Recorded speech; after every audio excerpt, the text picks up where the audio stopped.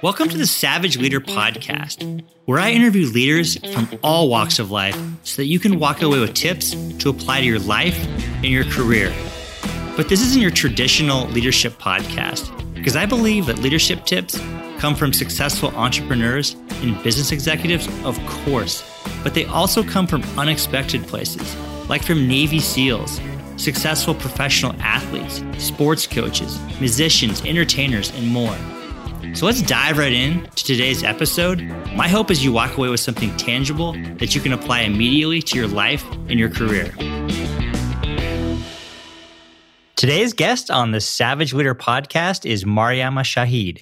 Mariama is the founder and CEO of Global Preparatory Academy, the first bilingual charter school in Indiana. Mariama, thanks for coming on the show today. Thank you so much for having me, Darren.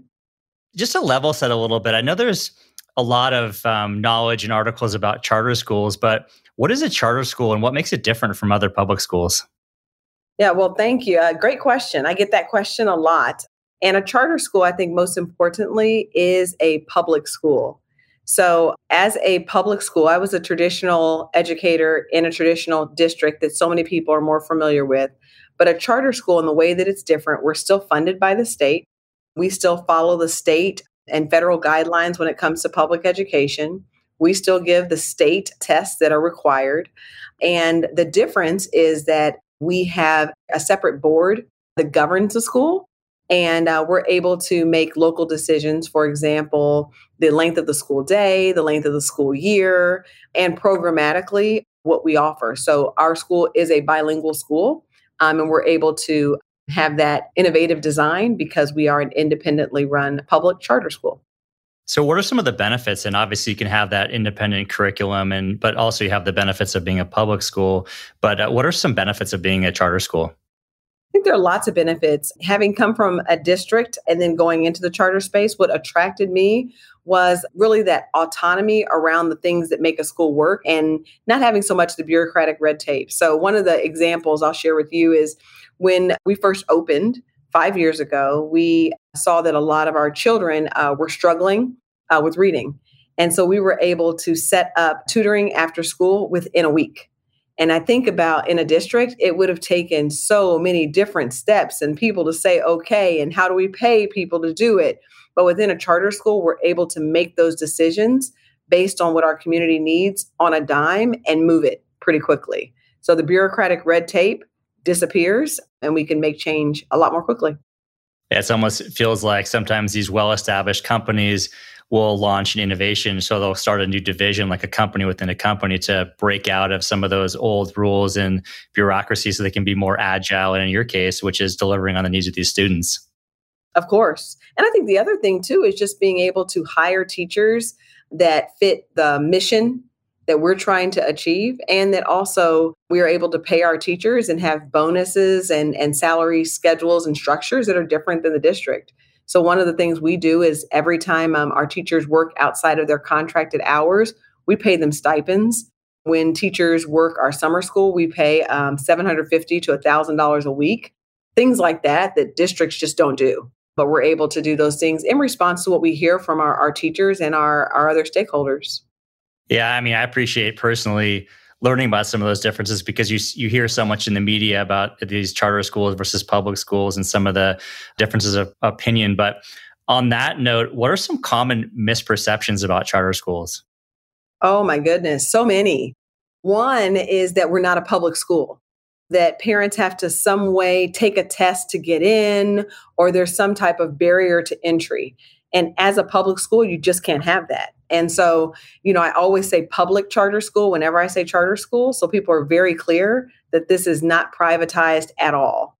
The other thing is that I hear people say that we get to pick the best kids and we get to kick kids out if they don't fit our model. And that's just not the case. As a public school, there is still a due process. There's still a process for entry. And once a child arrives at our school, it's up to us to care for that child. One of the things people think is that charter schools don't have special needs students. Oh, we have special needs students. We have students who are in life skills programming that aren't on a diploma track and are learning like basic life skills. And then we have children who have severe emotional disabilities. But If they come to our school, it's our job to educate them just like any other public school. I appreciate the clarification there because there's so much that's out there. But just to change gears a little bit and just if you can rewind the tape a little bit, take me back to the launch of Global Prep. What was the impetus to start a charter school, but also a bilingual charter school in downtown Indianapolis? Oh, gosh. It feels like it was forever ago, but then it also feels like just yesterday. The reason why I started Global Prep was because I was a traditionally trained educator who always wanted to be an educator. But then even as I became an assistant principal and a principal, I started to see things in my own district, in my own school that I led that didn't align to what I wanted for my own child. And so I wanted her and all kids to have access to a school where, we didn't just focus on the academics, but we also focused on the development of the whole child. And so when I was seeking out those types of schools for my child, I didn't see the kind of school that I wanted. And so I knew that developing something is what was kind of churning inside of me. But then the other piece for me from the bilingual side was, one of the best gifts I ever gave myself was the gift of bilingualism and biliteracy. And like so many people, I studied Spanish in high school and in college. And then I had my first Spanish speaking child and I couldn't put a sentence together. I'm like, okay, hold on. How do you study a language for 7 years, but you can't speak the language? And so having that disappointment really that at this point and this level of commitment, I don't have the language. I was changed by, my first immersion trip where I was a teacher and I sent myself away to Cuernavaca, Mexico for 6 weeks. And I lived language and culture. I lived with a family. I never saw another Black face like mine for the entire 6 weeks, completely isolating. But I came back and I was speaking. And so those things that I had learned in a classroom came together through immersion. And so that value for immersion that I had personally, I saw immediately impact the school where I worked. Whenever I would speak in Spanish, my Spanish-speaking students and families would look like, oh my gosh, how do you know this? And then whenever I would speak in Spanish, my Black families would be like, oh, well, hold on, I want to learn this too. And how can I have this for my child? So I saw this same desire that I have for my own children, my own child, exist with other people's kids too. And that's what really drove me to take 2 years in a fellowship to develop a bilingual school that would serve largely African American and Spanish speaking students. It was a 2-year process, visited a lot of schools across the country that were bilingual, and I didn't see this demographic reflected. You don't see a lot of Black faces in bilingual education. And I knew how it impacted me as an African American, and I saw the desire in my Indianapolis community, which is what pushed me to open Global Prep and to bring together a team of people who shared that same passion for the opportunity gap being closed through a bilingual school. Yeah, so remarkable. And I'm just so impressed with what you've been able to do and to help some of these kids and just to create a new experience and new opportunities for them through this school while also adding that bilingualism, as you mentioned. So I know you yourself, the school is very much mission driven. How did you go about just creating that? So you had this vision for the experience you wanted for your daughter and for these kids, and you talked about just, meeting these kids, and it's very personal, is how did you go about taking those or creating those values and taking that mission and actually putting it into practice to build a school that's been quite successful? I think it really comes from deep beliefs that I had personally for what I wanted. And so I think along the way, we've refined this process of really articulating the vision and mission because quite honestly, I think that was one of our biggest gaps as we opened the school. It was like, yeah, you know this feeling. Yeah, you know how we treat people well. But like really codifying and defining how the values and the mission live has been work that's been really challenging for us. I will say that as a part of our interview process, we've gotten really clear about what those values are. For example, inclusivity, being global minded, being compassionate. It lives in our mission statement, but it also lives in the values of the people that we hire. So we've gotten really clear about if compassion matters, how do we interview for compassion?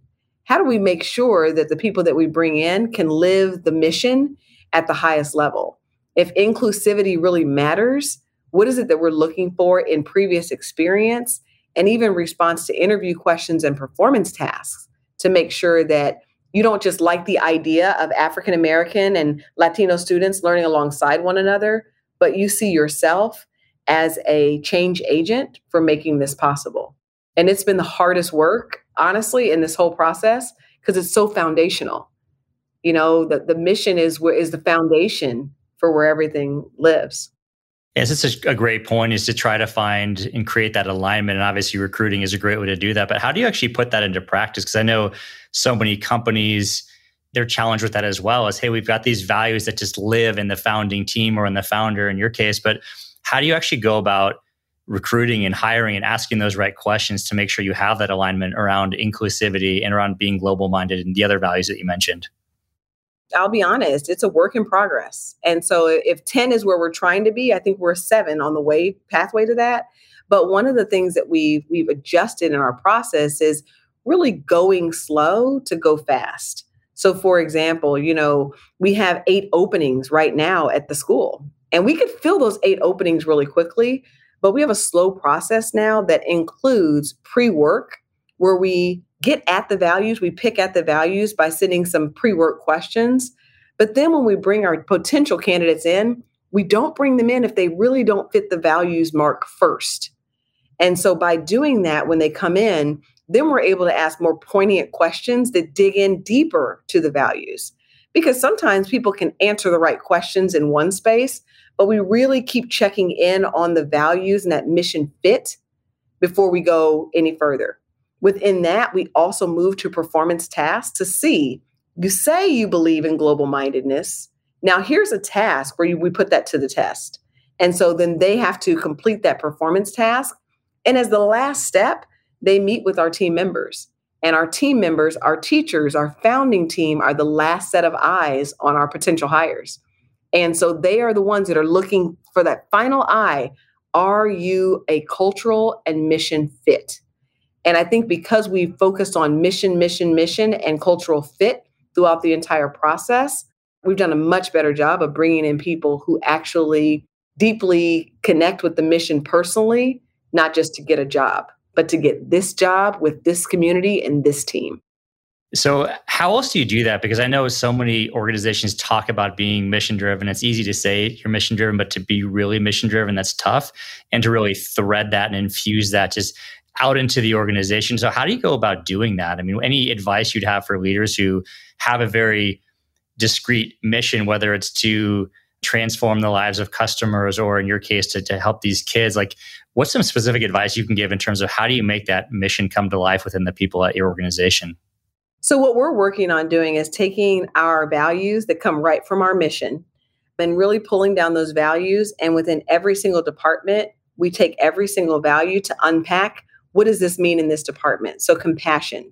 If you are at the front desk, how is compassion defined at the level of excellence of the organization? If you're a classroom teacher, how is compassion defined at that level? If you're an instructional assistant and if you're in the cafeteria, how do we define these values within your role? So then we begin to operationalize what those values mean and how they should live. And that's taken some time. And it's the work that we're currently doing because we want to get really clear so that way, as we give feedback and we work with one another, we're clear about what excellence looks like as it relates to the values. I think that's so important. I think so many organizations take a one size fits all to a number of things, but especially you talk about the values, and the values they're gonna look and feel different just within different cultures of different companies, within different teams, within different roles. I think that's really important that you get down to that level of granularity that you define that. So what else? Like what else do you do to really bring that mission to life within your teachers, but even just within the students? I'm just curious how that actually looks for the students, because it's almost like you think about a mission-driven company and how they apply that to impact their customers. Yeah, well, and I think that's our first step is getting it right amongst our team. Because if we don't have it clean and crisp amongst our team, we can't have it live with our students. And we're not there yet. In terms of how these values translate to our students, that's the work that we're doing. But it's got to start with the team. And one of the things, if I think about, it's like the pro and the con, is being overly ambitious. And so like I tend to try to take everything at one time. But I've learned from my mistakes over the years, like, okay, get really solid about step 1 before you go to step 2. And our step 1 is making sure the values live amongst the team that then support the students and the families and the other stakeholders.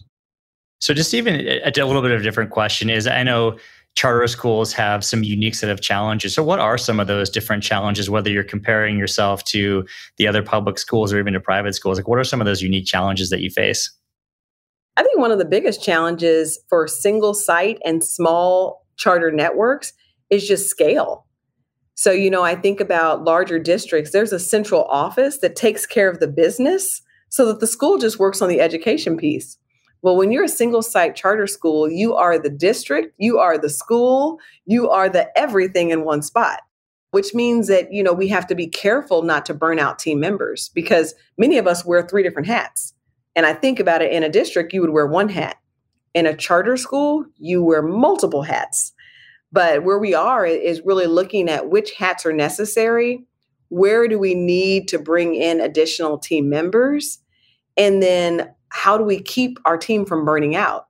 Because as a small team, you don't want people to burn out and they're only here for a few years and then you're cycling in and starting over. So burnout is something we're really careful of right now, especially in this pandemic, where everyone's tired, but especially this founding team that's been together for 5 years are exhausted. But we've got many more decades to go. Yeah, I mean, it feels like in a lot of ways parallels the life of a startup. People wearing many hats, especially in the early days before there's enough funding to just build out different departments, but also just the burnout and surviving past that burnout. I mean, a 5-year sprint, essentially, that's a heck of a long sprint. I know I'm tired after a couple of laps on the track, but what are some things that you do to try to prevent some of that burnout, to help people to persevere and continue? Well, I think we've gotten better with this over time. And a lot of it has honestly happened because of the turnover. When you have multiple people leaving the job in the middle of the year, which means there's a class of kids without a teacher, you've got to stop and step back and look at doing things differently. A few of the things we started doing within our early years was we put some limits around the work hours. So for example, we don't do emails from 6 p.m. to 6 a.m. So that's a no-no in the organization because we have a lot of type A personalities. I mean, we'll work all night long, me included. I was sending emails at midnight and 2 a.m. in those first couple of years. But that's the wrong example to present to the organization, and it doesn't sustain people.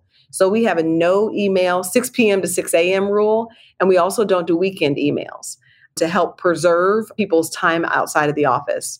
When we do shut down, for example, right now we're on spring break, we have building access denied for several days of that break, as well as no emails for several days of that break. Again, giving people permission to step off the wheel and just take care of yourself and your family and all those things that come to the side. We found this year, though, with the pandemic, we're having to do even more to take care of our team on the front line. So one of the things we're working through is how do we have Wellness Wednesdays that persist even after this pandemic? Wednesdays we dedicate to some type of wellness practice. So last week we had chair massages that were available to staff, meditation, prayer, any of those types of things. We're trying to create a really diverse mix of activities to promote wellness so people don't feel bad taking care of themselves, but they see the expectation that we have as an organization that you take care of these kids, but you got to take care of yourself. Yeah, I think that's so important. I love that you not only are looking at what's happening in this challenging time, but also moving forward, because wellness, self-care, I think about it as we need to take care of ourselves as leaders so that we can show up for our teams more effectively. So if we don't, we're going to show up burnt out. We're going to perhaps just grind them a little bit too hard, and we're going to burn out our staff. So I love that you're thinking about not just a one-time process or a program, but this is something that's going to persist into the future. Well, that comes from lessons learned over the last 5 years. I think in a panic, we would do this thing or that thing. We're like, hold on, we're beyond the startup point. And yeah, there's some startup pains, but we're going to have to start having some continual things people can count on as it pertains to working at Global Prep Academy. What are the next steps for Global Prep? Obviously, you talked about the values and the mission and infusing that into the students as far as a step 2, but what does the future hold for Global Prep? The future for Global Prep, there's so many things that we're looking at. But again, my upside and downside is being too ambitious. So my first level next step is for us to really look at all the measures and how we consider ourselves and really look at our success. As schools, anyone who works in public education knows that There is this important North Star, which is student proficiency and students being ready to get to and through college. And that is a deep belief that we have for ourselves as a school. I mean, that's the purpose of education. But we also want to look at all the other ways we celebrate achievement that's beyond just proficiency scores. And so we're really looking to dig into, with our mission and our values, what are the other things that we celebrate as an organization? And how do we build the culture of celebration into what we do all of the time? Because I think if all we're looking at are test scores, especially in an urban struggling school, you can feel unsuccessful every single day. And nobody wants to play for the losing team. No one wants to go to the school that's the losing team. But there are lots of measures we can have there to make our 2C success. And we're working on really defining that as an organization. So can you take me a little bit closer in terms of the school? Because I had the opportunity to actually see the kids in action, I think, during one of the classes or breaks. And it's so incredible what you're doing. Tell me about a little bit about the students, some of the challenges they face, some of the growth that you're seeing within them, and some of the benefits that you're seeing as well. So, we have pre-K through grade 6 students, and we'll eventually be going up. Next year, we're adding 7th grade, and then we'll have 8th grade. We serve about 650 students. And of the 650, about 75% qualify for free or reduced price lunch. And I share that because, if we think about the challenges that impact poverty and students of poverty, we see some of those things. So some of the housing insecurity, food insecurity, and really families being stretched to the limit. We have a lot of single parent families where mom has 3 and 4 children, 3 at our school and sometimes 2 at another school. So we're really working through societal challenges at the same time we're working through education. About 50% of our students are native Spanish speakers, and they speak Spanish in the home, but that doesn't mean that they read and write, which is why our program is focused on not just kids speaking Spanish, but also reading and writing. Let's see, about 40% of our students are African American as well. So we have a nice mix of students and families. So I think one of the things I'm most proud of at Global Prep is we have a very diverse student body and very diverse staff. Our staff represents 17 different countries. And so, even coming to, you think of an urban school, you don't think of having teachers from all over the world. But that's the experience that our children have. And they don't just have Spanish-speaking teachers from Mexico. They have Spanish-speaking teachers from Venezuela and Mexico and Cuba and Puerto Rico. So this nice tapestry of language and culture is what our students are immersed in. And so what we already see is that we have our bilingual program has grown all the way up to 6th grade. We already see the diversity of our students and our staff continue to be one of the brightest spots for our organization. And we see increased enrollment every single year. So when we first came to the school 5 years ago, it was, which I didn't talk about this before, it was a chronically failing school, underperforming school. So there were about 450 students. And we have maintained 650 students since we started. And so that's huge. It means that people didn't leave the school when a new operator came in.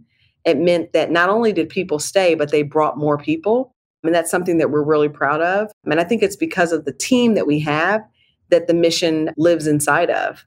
It's not just the Mariama show. It's what we all believe, and it's how we all show up for our kids and for our families. Yeah, definitely. Such a gift. And just, it's neat to see how you spread that mission as obviously the initial evangelist of the school, but actually how it lives and breathes within the staff. But you mentioned something interesting in terms of you have a huge array of diversity, whether it's, I think you said 17 different countries that are represented among your staff, these different populations of kids. And how do you go about meeting the needs of the different students and different people? Because I think it's a challenge that other organizations face as well, as you have just, whether it's personality diversity, just, other different ways of just different needs. How do you go about managing that and serving all these people in different ways? Well, I think part of it is remaining open to what you know and what you don't know.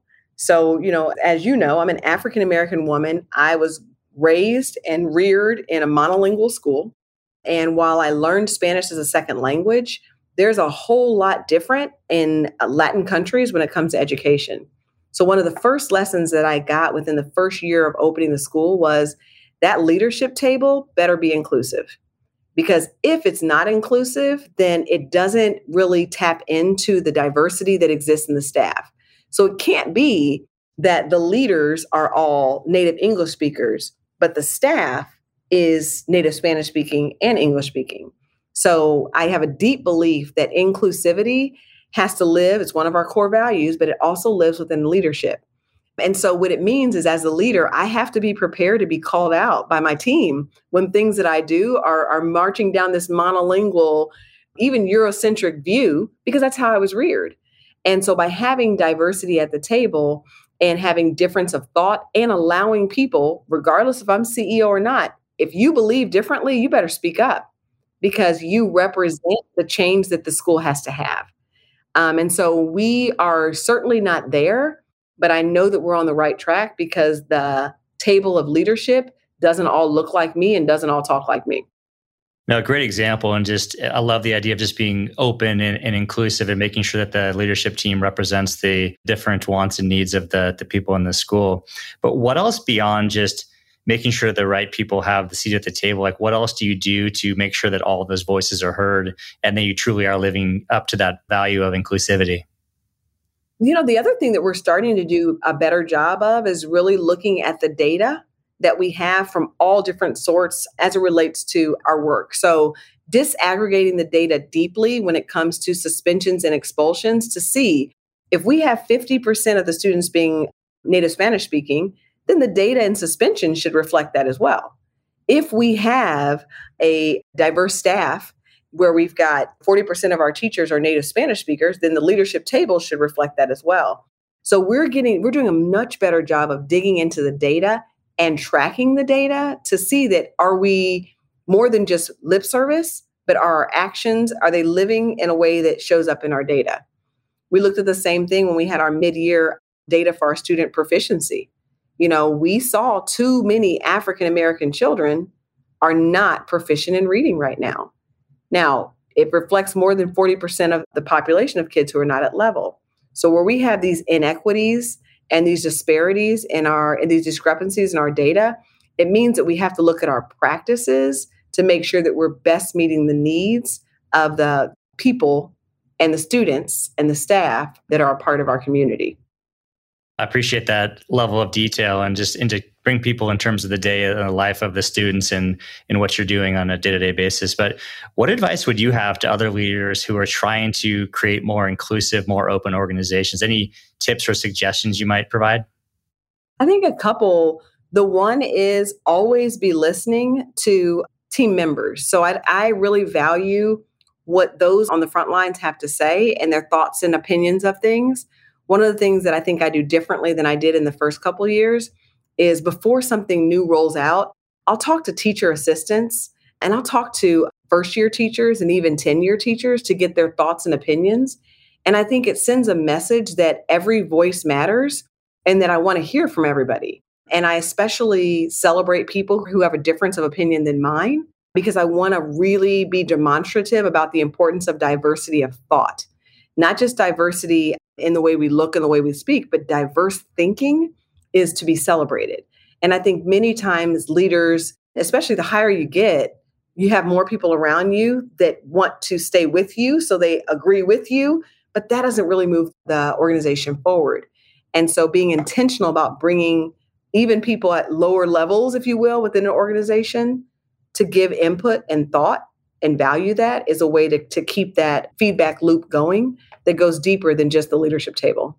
And what a great way of modeling that inclusivity is not just saying, hey, it's got to be the leadership team, but it's really all levels of an organization from the rank and file to the most senior leader. So yeah, great example.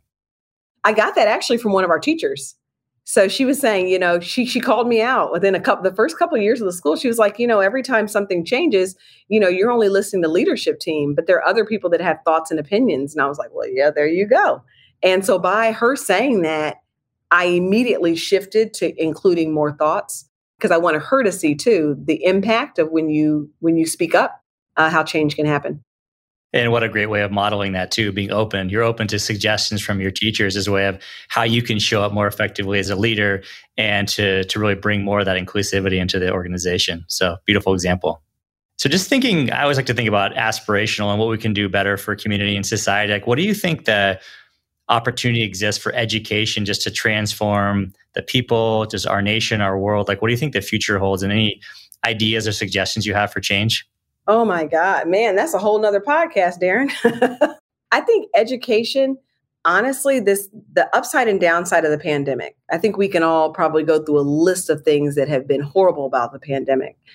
But there are a few things that I've seen as bright spots when it comes to education opportunity. And I think it's more people are paying attention than ever in what's happening in schools, because when schools all shut down, all of a sudden parents were looking into the classroom. And so I hear parents asking better questions and being more engaged than I've ever seen before. And I think now is the time for schools to capitalize on that, because all the research shows that in order for students to reach their true potential, it's a partnership. Now, when students were at home and the teacher was through the screen, it was clear it was a partnership. But we have to capitalize on that to continue families and schools working together to support students. The other thing I think is that the use of technology and tech literacy, I think it's improved not only for students, but also for families, because they had to interface with things they never had heard of: Flipgrid and Zoom and Google Classroom and Seesaw. All these things, words we never knew, 18 months ago. We all know it's all part of our, not only our vocabulary, but our experience. And so being able to transform these applications in a way that differentiates supports for students who need it, accelerates education for kids who need that enrichment, but having parents right there with us is a big piece. And I saw in the pandemic, too, all this focus on food insecurity. And that was like the first wave when COVID happened. But now I see this focus on the learning loss and really honing in on kids who have been struggling for decades. Now I hear this almost battle cry from the community to support students who have long been forgotten or pushed to the side. Yeah, we see now when kids weren't educated in a traditional sense for 18 months, yeah, it is a cry in our community. And it doesn't matter what children look like or their socioeconomic status. If they're American children living in America, we got to do better across the entire nation. And I think people see that now in a way that they didn't. Blinders, before now. Blinders are off, and COVID did that. Yeah, I love, obviously, you always see the silver lining, but just a great example of us shining the light on a problem that was always there, but now more people are aware of that. I know as a parent, and just seeing when the task of educating was partially put on us as parents was a real challenge. And you can see how different groups are impacted in different ways. So I appreciate that example, and definitely something hopefully very positive that will come out of this. I think so. Mariama, so where can people go to learn more about what you're up to at Global Prep and potentially get involved? People can go to our website at www.globalprepindy.org. And it's a comprehensive website. You can see pictures of our kids and the work that we're doing, as well as donate if you're so inclined. We have a PayPal button, so you can donate there and learn more about our school at our website. We're also active on social media. We have our Global Prep Indy Facebook page. We're on LinkedIn, and we're also on Instagram. Beautiful. So globalprepindy.org. There you have it. Yes. Well, Mariama, I know you're an incredibly busy woman and truly appreciate your time. You're such a gift to the kids in your school and to the community. And I personally appreciate all the hard work that you're doing. So thanks so much for coming on today. Thank you, Darren. I enjoyed it. Thanks for having me. Thanks for listening to today's episode of the Savage Leader Podcast. My hope is you are walking away with tactics that you can apply to become a better leader in your life and in your career. If you're looking for additional insight and tactics, be sure to check out my book titled The Savage Leader, 13 Principles to Become a Better Leader from the Inside Out. Also, be sure to subscribe to the podcast, and I would truly appreciate it if you would leave a review and also rate the podcast. Thanks, and see you all in the next episode.